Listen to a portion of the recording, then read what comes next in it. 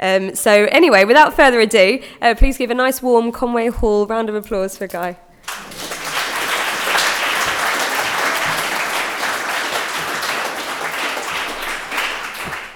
Thank you, Carmen. And just to say, the only reason I asked you to say as little as possible is just not to embarrass me with some sort of big introduction. But yeah, thank you. Thank you very much for having me here today. It's great to see so many people here wanting to hear about land ownership on a Sunday afternoon, which is very exciting. Firstly, can everybody hear me? Is that all right? Yep, great, brilliant. So my name's Guy. I'm a campaigner. I consider myself an environmental campaigner first and foremost, but a couple of years ago I started getting really interested in the subject of land and particularly land ownership. Sorry, yes. Can we hear you, but you're too fast. Too fast. I will slow down, project, be more relaxed. If I speed up, please let me know. Yeah. So a couple of years ago, I decided to start looking into the subject of land and land ownership, and this was perhaps coming from a number of reasons for me. One was the fact that I was starting to look into flooding more in my campaigner role at Friends of the Earth, and I started getting interested in the need to plant trees to reduce flooding, natural flood management it's called in the technical jargon. Well then, if you want to do that, how do you actually get more landowners to plant trees? Land ownership is clearly crucial to things like that. But it got me into kind of going down this rabbit warren of who owns England. And so one of the things that I've really found fascinating about the subject of land and land ownership is just how secretive it still is, and how much of a kind of a bit of a taboo there still is around the subject of land ownership, particularly in England. This photo is taken outside one of the gates to MOD Foulness in Essex. It's a secret military island off the coast of Essex that I think very few people seem to have ever heard of. You might have heard of the Ministry of Defence's lands at Salisbury Plain or some of their other military training places, but this is particularly secretive. It's an island, quite a large island really. It's very low lying. It got completely flooded during the 1953 Great Flood. And it's where the nuclear weapons program, Britain's nuclear weapons program, began in the 40s and 50s. And so there's lots of it that is still kind of off limits because of historic contamination of the land, use of things like testing of beryllium shells, which are very nasty if you inhale beryllium, not good for you at all. But I think it just encapsulates some of the secrecy around land ownership. Yeah, actually, is it better to turn off some of the lights so we can see the slides? That's a bit better. Great. Yay, perfect. Thank you. There's a huge secrecy around land ownership in England, and the MOD kind of encapsulates some of the worst aspects of that, not just the fact that, there's huge areas of MOD land fenced off, barbed wired, with intimidating signs like this one here. But on MOD Foulness, there are also bylaws in place which actually are meant to prevent photography. So I really enjoy taking pictures of signs saying no photography on the island. But to even get onto the island, you can actually only get onto it. There is a civilian population of about 100 or so people who live in the villages still. So there is obviously kind of access onto it. But there's one route on, one road onto it, and it's open every first Sunday of the month in the summer months between the hours of 12 noon and 4 o'clock. And you have to book ahead to be able to go onto it. And woe betide you if you turn up like I did with my friend on bicycles, but without bike helmets. Because then the security guards from Kinetic, who are the private security firm who run the base on behalf of the MOD, it's privatisation in action, they say they have a great power trip every time. They go, right, you've got to sign up, you've got to give us all your information, but if you come here without a bloody cycle helmet, then you're not getting onto the island. Luckily, they did eventually let us on so we could go around and have an explore. Anyway, this is just a microcosm of some of the secrecy around land ownership in England. Obviously, the MOD is likely to be one of the most secretive, although actually, as we'll see in a minute, they gave me some maps of what the land they own. But there's a bigger question here. There's a bigger question about the secrecy around who owns any sort of land in England and Wales. Now, the Land Registry. The Land Registry is the official body that exists to register the ownership of land in England and Wales, and it's existed for about 160 years. But in that 160 years, it's still not actually finished the job of registering who owns England. I mean, you had one job, guys. What have you been doing all that time? And so there's about 17% of England and Wales that still hasn't been registered. So it's still a complete mystery about who actually owns that little 17%. The 83% left over which has been registered, you have to pay £3 for every single field, parcel of land, building, etc., to find out who owns a single one of them. Now, there are 20 million land titles in the land registry, so totted up somewhere in the region of £72 million if you wanted to buy the lot. Then if you tried to publish all that information, they'd sue the pants off of you because Ordnance Survey and Land Registry have restrictive agreements, restrictive licences in place on the republication of that information. So you can find out who owns England and Wales, but for a princely sum, which clearly I didn't have when I started out trying to write this book. So to try and find out that answer to that book, I had to do some other things. But firstly, I want a bit of audience participation. Okay, who's heard of the Domesday Book? You've all heard of the Domesday Book, 1066 and all that, obviously, good. We all learned about it at school when King William the Conqueror came over, the Norman Conquest, 1066, conquered all of England, seized the land to be owned entirely by the crown and then passed it out again to his 200 Norman barons, the clergy who were propping him up, obviously, saying he was the God's rightful ruler on earth, and so on and so on. Great. So we know about that. Who's heard of the Second Domesday Survey? This is a very well-informed audience. Several people have already heard of the Second Domesday Survey. For the benefit of everyone else, the Second Domesday Survey was conducted 800 years later by the Victorians. It was a response to calls for land reform that were coming about in the aftermath of the Chartists in the second half of the 19th century, and various censuses that had been done at the time seemed to show that a remarkably small number of people were landowners. And so there were all these radicals going, this is outrageous, this is just exemplifies the inequality in Victorian Britain today. So the House of Lords, in their wisdom, said, obviously, of course, composed of many of these very large landowners, said, no, this is can't be true. Everything must be much more democratic now. I'm sure this isn't correct. All these radicals are talking rubbish. Let's do another survey. Let's do a Domesday Survey of our own to find out who owns the country. So they sent out surveyors and people to local authorities, and they got the results back in over a couple of years. And the results came back, and funnily enough, the radicals were actually proved remarkably right. It turned out that around 4,000 members of the aristocracy and gentry owned about half of England at the time, which is pretty staggering. For the people who've heard of the Second Domesday Survey, I've got another little test for you. Who's heard of the Third Domesday Survey? And the fourth? I'm not making it up. You see, so I'm not a conspiracy theorist. I don't think that it's, there's that many things that are genuine conspiracy theories in the world, but I do think there is a bit of a cover-up that's gone on over, or at very least a convenient forgetting about the politics of land and land ownership. I can come on to some of those other surveys in a bit, but they were done in the Edwardian period by Lloyd George, who was a big land reformer, wanted to be a big land reformer, and by Churchill during World War II, but we'll come on to them later maybe.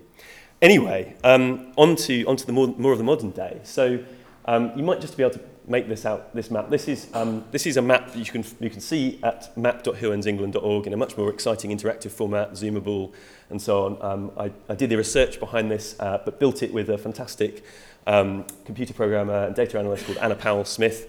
There's reference at the top there. This is basically as far as we've got in terms of mapping of information on land ownership so far. There's more information in the book, and there's more information that I've got sort of on the website, but this is kind of the most comprehensive map we've been able to produce so far. Just a few things on it to point out. You can see, so this is obviously only part of England, South England, and a bit of Wales. You can see Salisbury Plain here, so all the areas in black are Ministry of Defence land. Actually, over here is what I referred to earlier, Foulness, MOD Foulness. All the purple stuff, including bits of kind of the shoreline, that's the Crown Estate. You can see Windsor over there, kind of west of London. All the sort of red patches and blobs you can see are offshore-owned and overseas-owned companies who own bits of land in Britain, and that was research that was done by Anna and Christian Eriksen, a brilliant private eye journalist, a few years ago. They did a great expose of some of that information, so they kindly let me reuse some of this data here as well. Anyway, so a lot of this information hasn't come directly from the land registry. It's come from things like, because obviously they're not open and they're very, very expensive to buy lots of information from them. It's come from things like using freedom of information requests. something in freedom of information law, which was brought in 2005. Tony Blair famously called it his greatest mistake to bring in freedom of information law, which I think was probably overlooking something, maybe a few things, in fact. Anyway, it was actually a brilliant boon for citizen journalists and for anyone who wants to request information from public authorities. So you can put in FOI requests, as I did here, to the Ministry of Defence even, and they eventually gave me a map of their land holdings, a digital map. Other councils have given me maps of sort of land that they own or have been registered with them. And one of the great workarounds I found as well, and been given sort of tip-offs about this, is something called Highways Act maps. So this is an incredibly boring clause to an extremely dull act called the Highways Act 1980, section 31.6, if you really want to know, by which big landowners, often big estates, register their land with the local authority to say, I don't want anyone else coming and putting a public right of way over my land. So it's like get off my land, but in a kind of slightly more technical way. And the function of that is obviously to defend the estate from future rights of way claims. Okay, fine. But the downside from the point of view of the landowner is actually that those maps then exist on the back pages of local authority websites, and so if you know where you're looking, you can find them. And then some of them have digitised those maps, and that's what I've been using here to try and show some of the land ownership. And what that has shown in some respects is one of the things, I think one of the most shocking things I think about land ownership in England nowadays is that it's enduring inequality. And that, I think, is exemplified with a map of the home county, one of the home counties where I grew up, a nice leafy town of Newbury, so good they had to put a bypass around it. In the 1990s, this is West Berkshire, the county of West Berkshire, and this map shows you who owns quite a lot of it. And as you can see, just 30 landowners, by my calculation, own nearly half of the whole county. So again, another little bit of audience participation. Who do you think is the biggest landowner in West Berkshire? Any guesses? Crown. The Crown? Wrong. Let's have anybody want to raise on the Crown? The Church of England. The Church of England. I actually couldn't find any land owned by the Church in West Berkshire. I'm sure they do, but another good guess. Anybody else? Any more? Offshore. Okay, so offshore. So we've got a bit of these sort of slightly red-coloured blotches here. We've got quite a lot of offshore ownership. That, funnily enough, corresponds to Lambourn, which is after Newmarket, the second biggest horse racing, horse stud kind of establishment in the UK. So, why are all these horse studs owned offshore? We don't know. In tax havens. Anybody else? Yeah. Oh, sorry. Yeah. Normans. Maybe descendants, potentially. I'll put you out of your misery. It's actually the MP. The MP, Richard Bennion MP, the richest member of the House of Commons, who owns this huge, big, light blue coloured estate, the Englefield estate. All that land over there is his Englefield Estate Company, and he gets large amounts of farm subsidies as well as do many of these organisations as well. So, great, okay, fine. Oh, yeah, question? I don't know if his family dates back as far as the Norman Conquest. We'll come on to some people like that in a minute, but it certainly goes back several hundred years. An interesting story about his deer park in his estate. A village was demolished and moved to make way for it back in the 1700s. So have you heard of Oliver Goldsmith's The Village? It's a poem, ill fares the land, blah, blah, blah, blah, blah. Wealth accumulates and men decay. That's a good example of that, really. Several hundred years ago, yeah. I'm not quite sure when his family itself came into the Englefield estate. There's quite a lot of questions. I would quite like to go through and then maybe slow down. Okay, slow down. It's just really exciting. That's all. Sorry, I will slow down. You might say, okay, well, you grew up in a quite privileged part of the country, the home county, one of the home counties. Obviously, it's going to be unequal there. It's all very wealthy and so on. Isn't it different elsewhere? Well, sadly, probably not really. By my best estimates, about 1% of the population, probably considerably less, own half of all England. This is the way I've come up with this sort of calculation is by looking at things like official farm statistics. So the government publishes information on the size and the number of farms there are in the UK. Obviously, a lot of them are tenanted farms, but you can look at some of the data and try and kind of come up with a reasonable estimate there. But it's also backed up by things like, and a couple of people have already come up to me and said, well, how does your book differ from previous books on this, like Who Owns Britain by Kevin Cahill, which was written about 20 odd years ago. Reference Kevin quite a lot in the book. Other people like Marion Shord, who've also done pioneering work on this before. If you've come across her, she's absolutely brilliant and still doing campaigning on this sort of stuff. So it's attempting to build on what has already come before, but also using new information, as I mentioned, that has become available through things like Freedom of Information. And to give them some credit where it's due, the Land Registry has, in the last couple of years, started to open up some more information on things like corporate ownership, which we'll perhaps revisit in a bit as well. But again, just to give you the sense of inequality in land ownership that exists in England today, this is a little Guardian graphic that was done when my book first came out and it got previewed in the paper. I think the most interesting thing is really how much the aristocracy, I think, still own of England. I reckon around 30% of the country is owned by the aristocracy and gentry. More definitively, corporations own certainly around 18.5% of England and Wales put together. Probably most of that is in England, and probably a similar percentage of it is certainly in England. What is? Can you be more specific of the corporations? Yeah, sure. So corporations, I mean, any limited company or limited liability partnership, that's who's included in there. And that can include anything from, Tesco's land banking outside of a town for supermarkets, out of town supermarkets, through to mining companies. But also there's confusion in kind of disentangling some of this information, because there are obviously large companies that do also run some of these aristocratic estates as well. So obviously with some of this stuff, it has to be best guess or informed guesses as much as possible. I think one of the really shocking things as well is actually how little the public sector really owns. Now, 8.5% I think I'm pretty certain that is the case, because as I mentioned earlier, some of the land registry information has become more available in recent years, and the public sector has become more opened up through things like freedom of information requests. So, do you know what? I actually would quite like to perhaps press on and perhaps take questions later if that's all right. Sorry.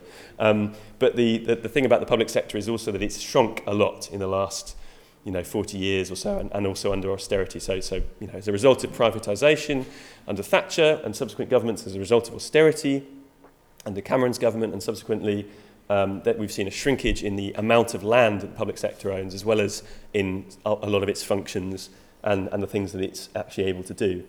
And I think even worse is we sort of get told by politicians that we're a property-owning democracy, that we all have a stake in the land nowadays. It's all right, we all participate in the economy, it's fine. Obviously we don't, and obviously there's an increasing number of people who aren't even able to get onto the property ladder if they wish to do so, generation rents, extremely high rents and so on, homeless, people are increasingly numbers of people who are homeless outright. And looking at kind of information on the kind of land use and things like the extent of urban land area, and in the subset of that is actually made up of residential homes, we can get to a figure of about 5% of England that's owned by homeowners. So if you look at that, contrast the 5% owned by homeowners to a few thousand dukes, marquises, viscounts, city bankers and so on, you've got a sense of the inequality still in land ownership. I think also what's really shocking really is how little has changed over the centuries. And somebody mentioned the Normans earlier. Well, a lot of this does unfortunately go back as far as the Norman conquest, at least in sort of the way in which some of the pattern of land ownership, I think, was, and this unequal pattern of land ownership was first established. So, as I said, King William came over, conquered the place, vested all land ultimately in the crown, and then started giving it out again to his mates, basically. And one of his mates is the owner of this rather splendid castle here, which is Arundel Castle in the South Downs. And if you go to Arundel, it's a lovely little place. It's completely dominated and overshadowed by this huge castle. You do get a sense of how feudal some parts of England still are. And a plaque in the town square reads, "Since William rose and Harold fell, there have been earls at Arundel." And the earls of Arundel later became the Dukes of Norfolk, so they added a sort of feather to their bow there as well. They're not the only ones. The Grosvenors, the Dukes of Westminster, as they're now known. The Grosvenors. Grosvenor is an early Norman insult. It's Grosveneur, the fat hunter, which was the sort of epithet given to this Hugo, I think it was Hugh le Grosvenor, who first came over with as part of the entourage with the Norman conquest. There is a statue in Belgrave Square. Where there's of one of the various ancestors of the current Dukes of Westminster, and it says proudly on it, the Grosvenors came over with the Norman conquest and have owned land in Cheshire and other parts of the country since that time. What they inherited in London we'll come on to in a bit, but that's a bit more recent, but that's one of the things that has given them a lot of their wealth. So, okay, fine, there's a lot of inequality. We know that already, don't we, in lots of other ways, whether that's just generally financial inequality in this country. But what about land ownership in its concentration and inequality actually matters for the rest of us? Does that really have an impact on us? Well, I would say it does in lots of different ways. One of the ways is its ecological impact. And so, for example, looking at grouse moors, which you might think of as being an entirely Victorian thing and a kind of leftover from the Victorian period, they are still there, and there are huge amounts of them, huge areas of them that cover, by my reckoning, an area of about the size of Greater London is covered in grouse moors in England's upland areas. And what that means is, so in fact, that area is actually owned by about 150 estates. About half of which are sort of aristocrats or gentry. The other half are, I would sort of broadly call sort of newer money, whether that's offshore firms, investors, city bankers, oligarchs, and so on. So, what happens to grouse moors is a form of damaging land management, or mismanagement, I would call it, which involves things like this, which is rotational burning of the moors, of the heather, every year in order to make little nice shoots of heather which the little grouse like to eat, so that there are more of them, so that more can be shot every year. So every year, the glorious 12th, as it's called by the grouse moor owners, is when August the 12th is when the shooting parties go out and shoot grouse on the moors. Hurrah! What a great time had by all. Now, in some ways, I don't really care actually, particularly about hunting very much. Others might disagree. Others might think it's absolutely abhorrent. That's absolutely fine. What I'm particularly concerned about is the ecological impacts of it and the impacts it has on the rest of us. Now, in places like Hebden Bridge in West Yorkshire, for example, lives downstream from a gigantic grouse moor, which is owned by one guy called Richard Bannister. It's a 16,000 acre grouse moor. The town itself, got a lot of people living there, and the end result of all this burning and mismanagement of the moor is that it floods more regularly there. That's because it can't act as a properly functioning ecosystem anymore because the landowner has decided to use it in this way. By burning it, by draining it, he's dried out the moor, dried out the peat, which is adding to climate change by off-gassing all this carbon, and it's also meaning it can't act like the sponge for water that it should do anymore. And then when it rains heavily, it floods and flashes off the moor. So that to me is one microcosm, one example of how concentrated forms of land ownership can have a really big impact on communities living nearby and on the wider health of the environment and on climate change and things like that. And I guess there's a lot of landowners there's certainly landowners who treat their land very well and look after it for the long term, or are trying to rewild their estates and so on. But I think there's also this bigger kind of aura around land ownership, particularly in aristocratic landowners, which says we are the rightful custodians of the countryside. We, of course, we're the stewards of the land for generations to come. We're looking after it right. You don't need to worry about that. And I think actually a lot more scrutiny does need to be paid to that sort of claim, and to look at things like this and to say, well, actually, we need to be holding this very small number of landowners to account a lot more. This isn't just about rural land and its concentration in the countryside. This is also about who owns our cities and towns. One example of that is who owns central London and some of the most expensive real estate nowadays on the planet. This is a map of some of central London. You can see Hyde Park and Mayfair over here. So Mayfair, as you can see, Grosvenor Square in the middle, bit of a giveaway. It's owned by the Grosvenors, the Dukes of Westminster, as I mentioned earlier. In Mayfair nowadays, the price of land there is about £21,000 per square metre. So it's not really a surprise that it's the most expensive square on the Monopoly board. It really is the most expensive in real life as well. Some of these other great estates here are also aristocratic estates, or basically as a result of inheritances of land, lucky inheritances of land from hundreds of years ago, when actually all this was fields. I remember when all this was fields, marshy fields, in fact, probably not worth very much, but because of the luck of the expansion of London this direction, it could have gone north, south, east, west, whatever. The fact they'd have these inheritances and kept hold of them, these estates have become extremely wealthy. And so, nowadays you can pick up a copy of the Sunday Times Rich List, which every year the Sunday Times tries to convince us that actually it's really an emblem of meritocracy, that all these people are self-made billionaires. And actually you can still find there, in the top of the Sunday Times Rich List, people like the Grosvenors, people like the Dukes of Bedford, people like Viscount Portman and so on, who own other bits of London, as shown on this map. Somebody also mentioned the church earlier. This is owned by the Church Commissioners. It's the Paddington estate of the Church Commissioners. So they're also raking in quite a lot of money from that as well. What impact does this have? Well, again, I think increasingly, as we've seen London's property market and become so overheated in the last 20 or 30 years, homes are no longer treated for some as places to live, but as assets, effectively. And increasingly, that means that actually they're not lived in, they're actually left empty, as this headline here is talking about. This was an investigation I was involved with a couple of years ago in the aftermath of the Grenfell Tower disaster, fire, tragedy. There were hundreds of families still waiting to be rehoused after that. And I sort of heard about stories that there were quite a lot of empty properties in the borough of Kensington and Chelsea. And I was like, well, that's interesting. Why is that sort of not being used to rehouse people temporarily? And so I sent an FOI request to the council, the borough of Kensington and Chelsea, and said to them, could you give me a list of where these properties are, these empty properties are, and who owns them? And they wrote back saying, absolutely not. Obviously, this is private information, never going to reveal that. But we can give you a very helpful spreadsheet in which we list the number of empty properties in the borough by ward. What they hadn't done, unfortunately for them, is actually redact and remove all the names of the owners of those properties, which was very unfortunate on their behalf.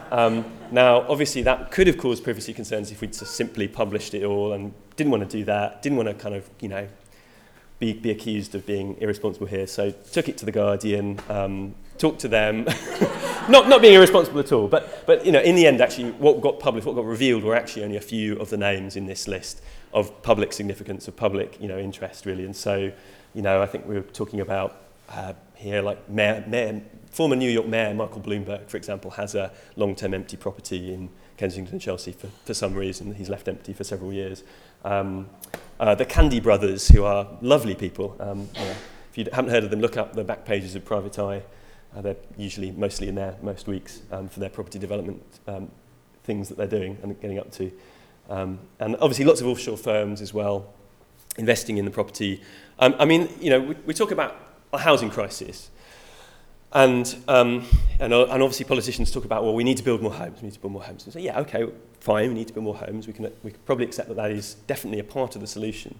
But we don't talk about necessarily the fact that there are lots of empty homes. So the 60,000 homes that have been left empty for more than 2 years in England and Wales. We don't talk about the fact that actually it's not like that the price of bricks and mortar themselves have suddenly gone up, or construction costs have necessarily skyrocketed in the last 20 years. It's the price of land and the location value of land that has gone up. And that rather than having a go at the planning system and trying to sort of call for getting rid of this red tape of the planning system, which many kind of free marketeers would do and often do, actually we should be thinking a lot more closely about the the concentration of land ownership and the way in which the value of land is able to be captured by a small number of landowners rather than actually going back to the community who created it in the first place. London has not just been created by landowners, it's been created by all of us who live there and work here, and all the public investments that have gone into things like, hospitals, schools, tube stops, all those sorts of things. All of that obviously adds to the value of a piece of land, but the value of it is usually captured by the small number of people who actually own that land.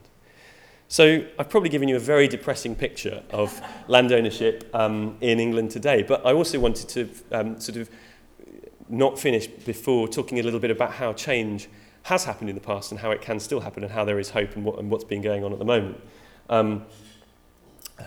Just a nice bucolic slide of, from World War II, Britain fight for it now. Obviously that's the image that often a lot of people have of the countryside, I guess. But the thing is, actually, beneath the surface of this sort of pastoral idyll, there's also this I think, a really exciting buried history of radicalism in England, and particularly a radical history about land reform that we've often forgotten about. It goes back to before the Norman Conquest. It goes back to the history of common land, for example. It goes back to weird and wonderful customs that people before the Norman Conquest had in the way they parcelled out land in a much more equitable way. I talk about that a bit more in the book. We can talk about it afterwards if you like. It's called gavelkind. It was something that the people in Kent and Wales particularly practiced in the way in which they allowed sons and daughters to actually inherit land much more equitably than the Normans brought in, which was male primogeniture, this sexist idea that only the eldest born son of the aristocrat can inherit the estate. It goes forward to things like during the Civil War, or the English Revolution, as I think it would be better called, after we cut off the king's head, along came all these wonderful and weird and wonderful different groups of people like the Levellers and the Diggers and Gerard Winstanley, who said actually the earth should be treated as a common treasury for all. We should all have a right to be able to partake of it, and it's a temporary thing, that we should be able to steward it, but all benefit from it.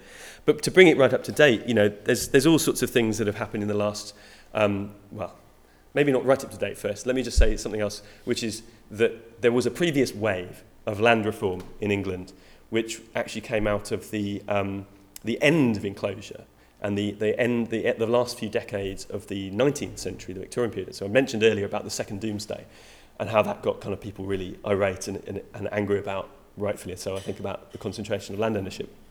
This was also the era in which we saw the last enclosures of land and the fight back against some of the enclosure of common land. We had the Commons Preservation Society, Octavia Hill, the foundation of the National Trust, and some of the first conservation groups that tried to kind of bring back the idea of land for the people and the access to the countryside for everyone to enjoy.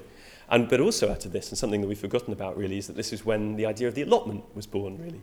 The allotment sounds like a very parochial thing, kind of a Dad's Army type idea, but actually it's quite a radical idea. It's a concept that you can have access to land to grow your own food on outside of the market and kind of outside of the state as well, really. It's often councils own the land for allotments, but effectively you've got a statutory right to demand access to one. That somehow, unfortunately, has kind of broken down in the modern era because we, particularly in places like London where kind of councils have been exempted from having to provide allotment space in a lot of cases. But it's still there on the statute book as something which we should be exercising far more if we really want more access to land. But to now bring it up to date, I think there's a lot of interesting stuff going on at the moment. We're obviously faced with huge crises in the way of the housing crisis, the climate emergency we faced, ecological crises, Brexit. But actually a lot of those crises are also forcing reappraisals of actually, I think, the way in which we own and use and manage land. So Brexit, for all of its woes, is actually forcing a discussion about farm subsidies, for example, and the fact that we reward very large landowners essentially just for owning land. And that's how subsidies, the farm subsidy system has been over the last couple of decades particularly. That now might actually be broken. That link might finally be broken, which would be, I think, good news. Another thing that's happening as a result of the housing crisis is that many more groups are starting to kind of demand land reform as part of the way of solving the housing crisis. So groups like Shelter, for example, they've got a report coming out in a couple of weeks basically saying we need land reform. We need to allow councils to buy land cheaply again, as they once were able to in the couple of decades after the Second World War, when a huge amount of our council housing was actually built, new towns were built and so on. There was an entirely different form of land compensation rules in place at that time which allowed councils to buy land more cheaply and hence create a whole raft of affordable and social housing for people to live in.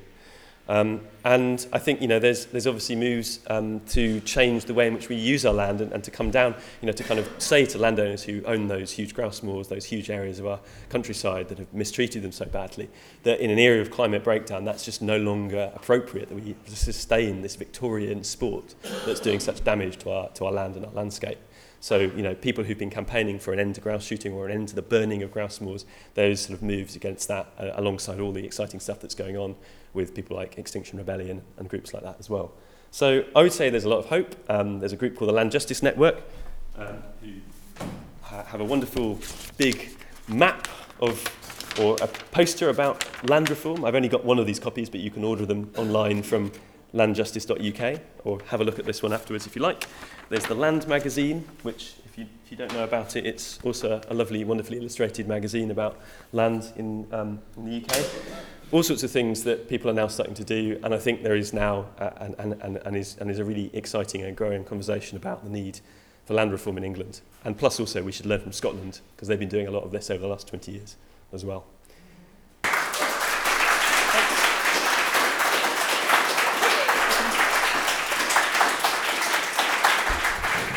Thank you. That was absolutely fascinating. So thanks for. I understand that you've had a lot of questions already. If you've got more questions, please do keep them in mind. We're going to take a short break. We normally come back at 4. Maybe we'll come back a bit earlier than that, because so many of you have got questions. So maybe if we come back at about 10 to 4. So please do help yourself to tea and coffee. I have tried to address the biscuit situation, but I haven't checked if they've actually put any out there. But yes, thank you for coming. Please buy a book, and we'll see you back in about... Hello. Oh, that's quite loud.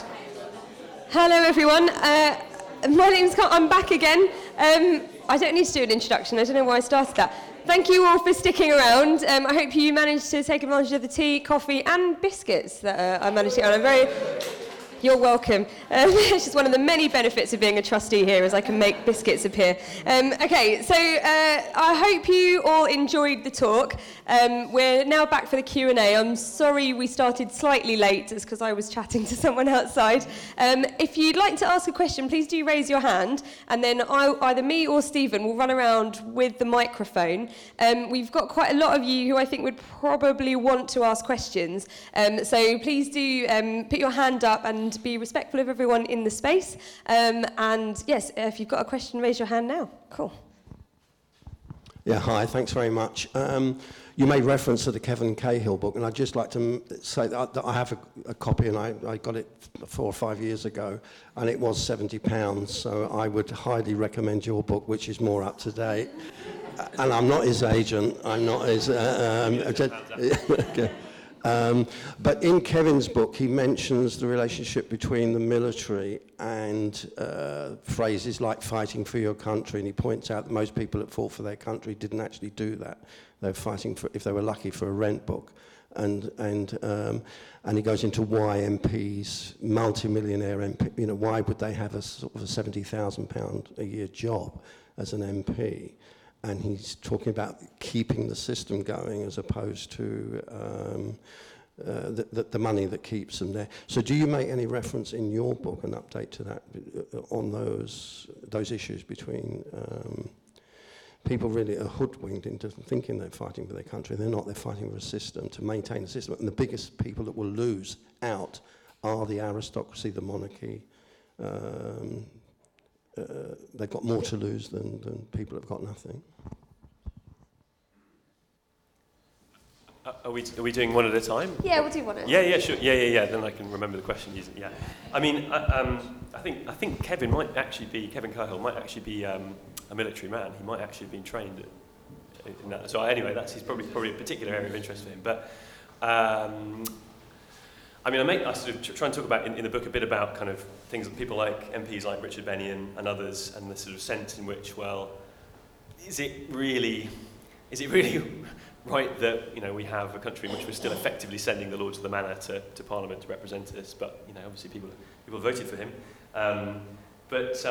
I mean, there are an increasing number of MPs who are also invested in the property market. People like Jeremy Hunt, for example, who have plenty of properties of his own. They're landlords, and so is that in itself contributing to the fact that we're not really solving the housing crisis? I think That would be one thing I would say. I suppose, I mean, I hope we don't have to fight for our country in that respect. You know, the kind of the World War II poster that I showed, people fighting for Britain. I mean, that sort of war is not really likely to happen again, is it? It would be complete elimination by nuclear weapon if it ever comes, I suppose. But I do think there is a sense. I think perhaps what you're getting at is that, yeah, the system. Well, I think the system of land ownership, the secrecy of the system around land ownership, is obviously very convenient to preserving power and wealth. And, you know, part of the way in which people historically have preserved power and wealth is also to stop people just seeing it and stop sort of, you know, envious eyes, as it were, from seeing what lies over your giant 10-foot wall or your castle wall or your whatever. And so this is a kind of a digital version of that. The walls of the land registry that have been erected to kind of effectively say, we're not going to let you see this that easily, and to reveal the inequality that lies underneath. So yeah, in that respect, I guess I'm talking about a system that has been perpetuated. Can people hear me? Sorry, is this actually on? Right, next question again. Hi guys, thanks for the talk, very interesting. I haven't managed to read your book yet, but it's definitely on the list. I'm currently making my way through Progress and Poverty by Henry George, and so I'm interested to know if you're supportive of realigning our tax system for land value tax to avoid people getting rich off, I guess, non-productive parts of the economy. Yes, I am, and it's great you're reading Progress and Poverty. I've read it as well, but what I decided in the book was that I wasn't going to focus too heavily on land value tax. I'm not an economist. I think there's much better treatments of it, not least from Henry George himself, writing obviously back in the 19th century, in the middle of that ferment of excitement about land reform that I was mentioning earlier. He was obviously coming from the US, but he did tours of the UK at the time as well, and tried to kind of get people more interested in this sort of stuff. What I would say is that I think that there have been some excellent advocates for land value tax over the years, but including prime ministers in this country who have actually implemented it. You know, Lloyd George and Churchill actually did implement a form of land value tax for a while, which was repealed again, and other forms of things like betterment taxes or development taxes that have kind of attempted to be introduced by Labour governments since then. But again, rapidly repealed, usually by the Conservatives, unfortunately. What I would say, though, is that what advocates of land value tax, I think, could do with doing a little bit more is also doing more to, let's talk about the detail of LVT, as its abbreviation is known, but also doing more to build that movement that is needed to kind of get land reform more generally on the agenda. I also think that sometimes the focus on the specific solution or proposed solution of land value tax can obscure some of the other things that could be done perhaps more easily as a first step to getting down the road towards land value tax. So, you know, I talk in the book a bit about things like community right to buy, which has been introduced in Scotland in the last 20 years, or a greater right to roam over London countryside. Those things may seem unrelated to the value of land, but they are also part and parcel, I think, of the need to try and get land reform generally up the agenda. And I think they also are kind of a bit more kind of easier for people to get their heads around, and will get people interested in these other questions around the value of land and the need to tax it in a different way. Those would be my suggestions. But yes, I do support land value tax, different forms of land value tax certainly, and I think, you know, talk about that a little bit in the book, yeah. It would be up the front, wouldn't Hi. it? In The Spider's Web, Britain's Second Empire, it is suggested that substantial proportions of the countryside, and especially London property, maybe similar high percentages, it is somewhere between very difficult and impossible to establish ownership due to deliberate opacity of shell corporations purportedly in tax havens but truly administered from the square mile. These are the proceeds of crime, here and elsewhere. You know, we are probably the most corrupt place on the planet right now, yay us. And we store the proceeds of, you know, people who have stripped their countries, cocaine money, oligarchs, etc. Could this land not just be seized, since it is obviously the proceeds of crime? There's a larger discussion. Thank you. Interesting. So you talk about offshore land. I think, as I think, kind of gave you a glimpse of on the map earlier, at map.hiltonsengland.org. If you want to have another closer look at it, obviously, Private Eye have done a lot of stuff digging into this as well, which is the amounts of land that does look to be owned offshore or overseas. Yes, there are obviously lots of concerns, from the National Crime Agency down about the amount of about where the proceeds of some of this money is coming from. And one of the things that has happened in recent years to try and at least start to open up some of that information is something called unexplained wealth orders, that groups like Global Witness and Transparency International have campaigned for many years. And the first few unexplained wealth orders are now starting to be deployed by courts to kind of try and say, well, in the UK, yes. In the UK, yeah. Only a few have been used so far. I think there was one was kind of reported on quite recently in the papers. You might have heard about it. But effectively a way to sort of say a presumption that, to kind of change the presumption in favour of you should prove that, where this money has come from, that it isn't being used to launder that money through the UK property market. And questions around where some of the money, for example, that has come from Russian former state officials, for example, whether that's come from the corruption or the sale of the kind of flogging off of Russian state assets, for example, during the 90s, and so on and so on. But yeah, if you want more on that, I'm definitely not an expert, but I would definitely recommend, you probably have already read it, but Nicholas Shaxton's book, which is called Treasure Islands, and also Moneyland by Oliver Bullock, who's another really great book that's come out recently. I don't know about seizing it. I would definitely say you don't need to have necessarily land owned in the UK offshore. It could be quite easily owned by whoever, but domiciled in the UK and therefore subject more to UK scrutiny and tax and so on. Why do we need to have that form of ownership anymore? I think seizure is an interesting one to getting into. I think that's a slightly more radical thing. I wouldn't necessarily say that's the best way of dealing with it, because I think the real problem there is about the transparency anyway. So I would say make it transparent first to see where that money is coming from and who owns it, and then take things from there. And obviously if it is, if there is corruption going on in those cases, then obviously there is a legal process that can be followed. Can I make a statement?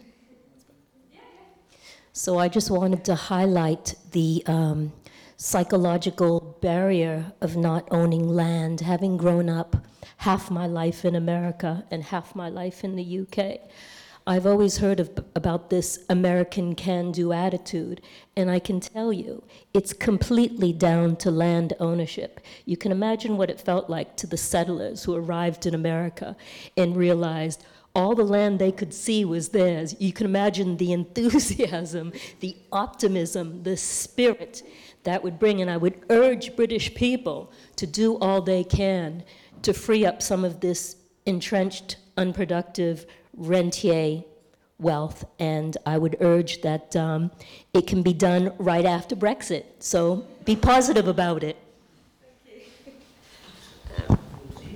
Yes, I'm just to say, I'm sure you didn't mean this, but obviously it wasn't their land originally either, I guess, in terms of the First Nations and Native Americans, obviously. But the first settlers who arrived in America, obviously, were colonialists, obviously, themselves. I mean, can I just make one point, actually? One of the things I try and also draw out in the book is actually how much wealth that came from the slave trade, that obviously Britain wholeheartedly played its part in, has come back into and is seen in some of the big Palladian mansions that still stand on aristocrats' land today. So effectively, if land reform should be and is partly about a decolonialist agenda as well, in terms of taking it back to the heart of ultimately what was the empire and trying to say, well, actually, we need to sort of start to deconstruct some of that as well. And it's about deconstructing some of the power inequalities that still exist, obviously, in England and the rest of the UK today.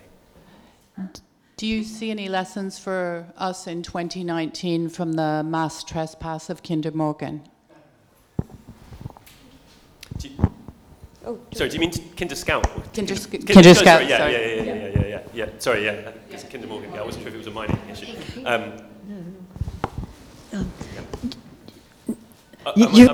you want to ask the question? Yeah, then we'll ask the question and I'll answer them as three, yeah. Do you want to ask your question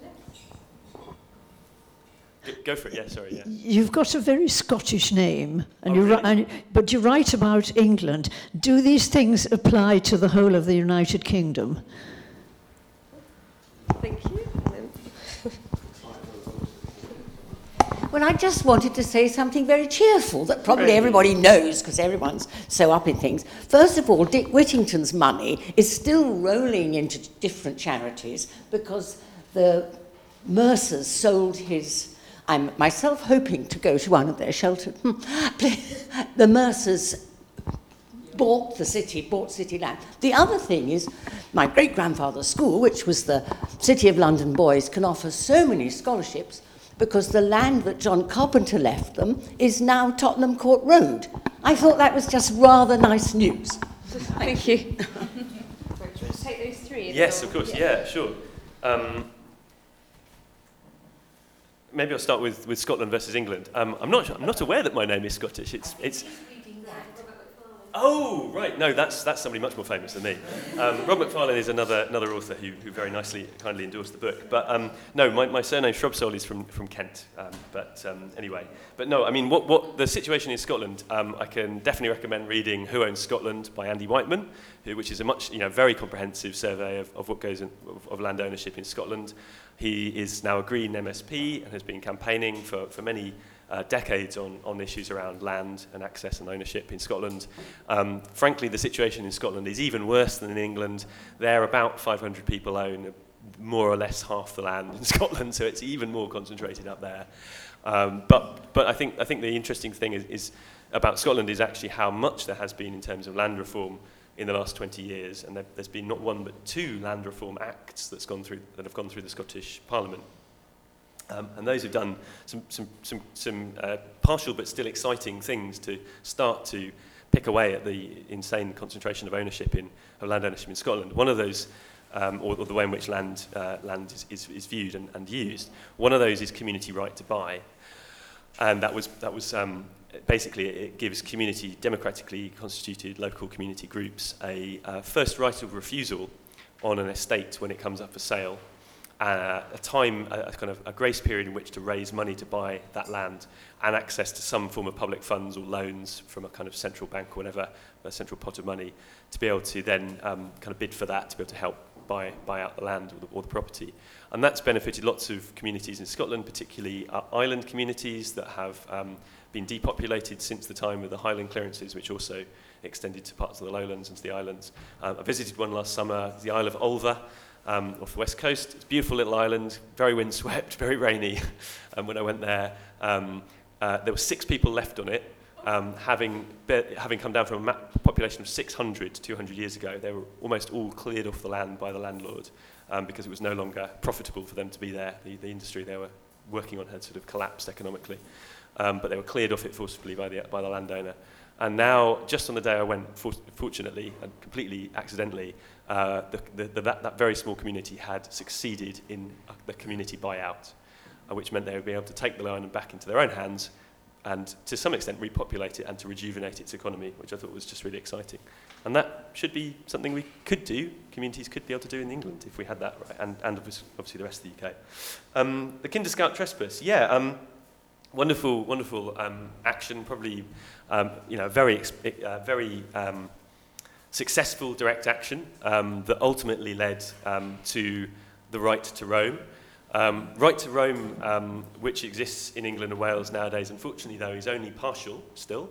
It's a right to roam over certain forms of habitat and landscapes such as moorland and mountain and coastline. Some of our most beautiful landscapes, absolutely, no question, and it's a great step forward, but they are still only about 10% of England and Wales. So I would say, again, this is somewhere where we can learn from Scotland, is that we should be pushing and learning from the spirit of the Kinder Scout trespasses and pushing for a full right to roam over all uncultivated land, in England and Wales, like there is in Scotland, like has existed in Scotland since 2003. And that would be really honouring the memory of and the spirit of the Kinder Scout trespasses much more. And I guess, your positive point about not all landowners are obviously evil. I'm not trying to make that point in the book at all. Like, certainly there are plenty of landowners. I talk about, for example, an estate called the Knepp Estate in Sussex, who has done a huge amount to rewild its estate in the last 20 years. There are some great landowners out there who have clearly got their eye on future generations and on the future. Equally, though, we can't just leave it to necessarily entirely voluntary voluntarism on the part of a few well-meaning people. We do also need to, I think, have greater scrutiny of this, greater public pressure and more campaigning and more people getting interested in the subject of land, which I think has been obviously overlooked for far too long. Anyway, that was a very lengthy answer to 3 questions, sorry. I was wondering if you know how the UK compares to other neighbouring European countries in terms of land ownership. Shall I just do them one at a time, actually? Okay. And then I'll just quickly go through them more quickly. That will be my next book, Who Owns France? Out 2020. No, I have no idea. I'm not going to make a series out of this. Somebody else should, though. So if you fancy doing that, that'd be awesome. There is somebody who's trying to do Who Owns Wales now, so hopefully they'll be looking into that soon. But I don't know very much about the concentration of land ownership in some other countries, but I certainly have heard that it is pretty bad in the UK compared to many other countries. Brazil is apparently even worse. Apart from that, I'm not so sure. But in terms of the transparency around land ownership, I know a little bit more about some of that. So, in France, you can go to your local town hall, walk up to the door and say, I'd like to look at the local cadastre. And the cadastre is the map of land ownership of the area and the kind of the index of who owns the land and the map that accompanies it. And that was brought in after the French Revolution by Napoleon, who, alongside the metric system and all these other sort of innovations that he brought in, which we obviously in England resisted for as long as possible, hugging to our imperial weights and measures and all that sort of nonsense. He brought in the cadastral system of mapping, which was a way to kind of formalise systems of land ownership and transparency around that for the purposes of basically taxation. And we had a chance to introduce that in England back in those days as well, but as you might have expected, there was a lot of resistance to that from large landowners at the time, so it never actually happened. There are other countries around the world as well that have implemented much more transparent systems of land ownership. Everything from the state of Montana, for some reason, has put all of their information online. You can just go to the Montana government's website and look at the map of who owns land in Montana. You can go to the New Zealand government's website and you can download all the data there on who owns land there, including Peter Thiel's estate. Have you heard of Peter Thiel? He is a Silicon Valley billionaire who has bought a ranch in New Zealand in advance of the apocalypse happening, so he can go down under and weather the apocalypse. Anyway, that's another story. So yeah, other countries are better when it comes to transparency. Probably a lot of them are better when it comes to actually the inequality or equality of land ownership. But again, that's a future book, hopefully, for someone. Hi, the first question is for the waterfall ownership, like 30% aristocratic and 5% homeowners. I just wonder how, that's like a static image, so I just wonder how that has changed over time. For example, if it's changed, who transfer what ownership to who and what do they use when they unlock that value of land. And the second one is when I first heard of this title of the event, I literally just Googled who owns England. And it seems like, I just want to kind of like clarify this. What's the relationship between leasehold, freehold, and ultimately the Queen? Because some of the articles I read, it says like, even though we have freehold, the Queen ultimately has the right to recall or repossess those freeholds? Yep, absolutely. I thought about writing a very short book, which was Who Owns England? One page, The Crown. That's it. Which I probably couldn't have sold for £20 though, really, because I think people would have felt a bit shortchanged. You're absolutely right that the Crown does ultimately own all land in England, technically. But the days in which the Crown could ultimately seize freeholds off people, which are kind of effectively let off people, a fee in land, a fee simple in land is essentially a kind of a form of tenancy off the Crown. But the days in which the Crown can realistically go around and say, right, give us your land back, mate, because we don't like you having it anymore, have kind of long gone. So effectively, freehold does give you pretty much a right to do what you want. Obviously, leasehold is a different matter, and all sorts of problems have crept in around leasehold properties with escalating ground rents that get paid unbeknownst by leasehold owners to the ultimate freehold owner. That's another issue as well. In terms of how the pattern of land ownership has changed over time, well, it would be wonderful to get a whole kind of time series data from the Land Registry, which, again, they would probably have, of some description anyway. Obviously, again, that's kind of hidden behind their paywall and behind their kind of, their ownership of the data. But, I mean, certainly by looking at some of those kind of doomsday surveys over time, you can start to get a sense of it. The Doomsday Book itself kind of gives enough hints that the land of England, about who owned the land of England, that around 200 Norman barons owned about half of England in 1086. And by the time of the second Doomsday Survey, about 4,000 peers owned about half of England. And today, the data I've presented here in the book points to maybe 25,000 landowners owning about half of England. So, the miracle of trickle-down economics. 1,000 years of English history, and we've gone from 200 to 25,000 people owning half the country. That's how it might have changed. 600 families own 47% of the... Well, that's what Kevin is looking at, yeah. Next question here. The land reform will have to be very, very careful, won't it? Because of the kind of global capital, military, industrial complex. We could end up with Britain owned by a whole load of multinational corporates, or worse still, multinational robber barons. So it's going to have to be very careful. Could you make some comments on that? To some extent it already is. You saw the map of land ownership earlier. There's also a lot of, what I can't map yet, but what I've pointed to in terms of the figures is the amount of land that is owned by corporations, by companies, 18% or so of the UK. One of the ways in which, obviously, the way in which we structure the economy has changed immensely since Victorian times, obviously, is the growth of the corporation as a kind of corporate entities. They didn't really own very much land then at all. Obviously, nowadays they do own a lot of land. But I would also caution about this necessarily being a kind of thing that is being done by other people, foreign people, to poor little innocent old England. Offshore was pioneered. The whole concept of offshore tax havens was really pioneered by England, by the UK. Some of the earliest records I can find of land owned offshore is actually aristocratic estates, kind of the homegrown aristocracy who decided to try and avoid taxes in the 70s when they were being ratcheted up by left-wing governments, and then decided to invest their estates offshore. So I think we should guard against that sort of practice by anyone, whether that's being practiced by people around the world or people close to home. I think that's important to be guarding against that. Hi, Guy. I'm just curious. I just want to ask a question about the land again. So I know we've touched on how much land most of these wealthy aristocrats own, but what about animals and creatures sort of on these lands? So in terms of preservation and the habitats, what does that mean in terms of,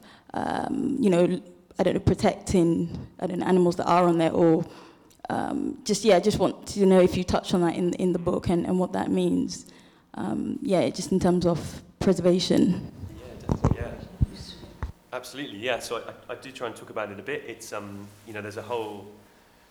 Again, one of the ways in which landowners have tried to kind of protect their power and autonomy is to resist anything that really impacts upon the absolute right to private property. And that in the 20th century has also meant things like the extension of environmental protections. So we have a system of nature reserves, of sites of special scientific interest, that were brought in first after the Second World War, but wasn't really enforced for until really the early 80s. So for a while, people who were issued notices, landowners who were issued notices saying, you've got land which we think is a site of special scientific interest, we'll send you a notice. That's great, isn't it? And very little else was really done to kind of enforce or protect those notifications, those SSSI notifications. That changed because it started to come about that, environmentalists were saying, hang on a minute, these SSSIs are meant to be our most precious and protected sites, but they're being trashed. And landowners are just getting away with trashing them. So what happened was another new law was brought in the early 80s called the Wildlife and Countryside Act, 1981. And that was intended to kind of give greater protection to wildlife and particularly these sites of special scientific interest. In the process of that law coming into effect, it took a while for it to go through Parliament and to actually come into force. And in the process of that, a staggering number of landowners actually decided to go and destroy the SSSIs on their land to make sure that they could continue to use the land however they wanted to. So you had instances of golf courses digging up triple SIs and getting rid of them effectively to make sure that they couldn't be, they were no longer notified afterwards because the thing that had made them exciting and scientifically interesting and precious had gone. Luckily, not too many people actually did that, and today we do have a better system of more protected triple SIs, but I think that gives you one sense in which I think that system of private property or land ownership does kind of unfortunately breed a sense of, well, I want to have, this is my land, I'm going to do whatever I want with it. So if we need to do something to kind of really, really inculcate that sense in which land is kind of held for the future, for on behalf of all of us, and on and the ecosystems that it sustains should be preserved, really. Which political parties in the UK have got the best stance on this? Thank you. Cool. This is I think this is the last question, isn't it? So this is a good last question. Good. Well, I do think all political parties are having to move towards taking a greater interest in land, I think, and that's because of things like the housing crisis, because of things like, the fact that, as I said earlier, groups are starting to push all political parties on things like we need to build more affordable housing, and that involves some form of land reform. The Green Party of England and Wales, because it's a separate Green Party in Scotland that's been pushing a lot of the land reform stuff that I mentioned in Scotland, but the Green Party in England and Wales recently adopted as one of their policies a community right to buy. They're going to be pushing for a community right to buy in England, which is great. The Labour Party are publishing a report this coming week on land reform, and disclaimer, I did have a role in co-authoring some of it, so that's why I'm mentioning it now, but also lots of other people are involved. It's really exciting that they're publishing it, so look out for that this coming week. The Liberal Democrats, as the party that used to be the Liberal Party, which actually brought in a land value tax for a short period of time, about a century ago. Lib Dems have long had an interest in land reform. I think they probably need to do more to kind of championing it again and really push it forward, which obviously leaves us with the current ruling party, the Conservatives. But even the Conservatives are starting to do more. Now, if you look at the much maligned 2017 Conservative manifesto, which obviously put paid to the Conservative majority, but did actually include some interesting things in there, mentioning things around to do with the housing crisis and to do with the fact that that it's very loosely hinted at, but effectively they were hinting at things around the need to allow councils to buy land more cheaply again. Something called land value capture, which, again, groups like Shelter and others like that are starting to push for. So, I mean, my view is you have to hold politicians to their account on whoever it is, and you have to grab these tiny little crumbs that do get thrown occasionally in manifestos and out to politicians' mouths and hold them to account for those things. Obviously, we should be pushing for more. I do think the Greens and Labour increasingly are starting to do more on land reform, which is great, but I do think we should hold all politicians to account, and we should organise, and we should get active. So I hope you all are doing that, and I hope you'll do that on land reform in the future as well. Thanks. Thanks so much.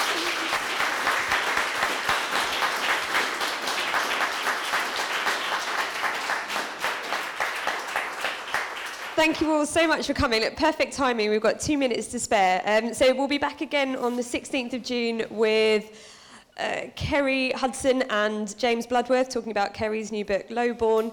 So we'll see you then in 2 weeks. Enjoy the rest of your day. Thanks.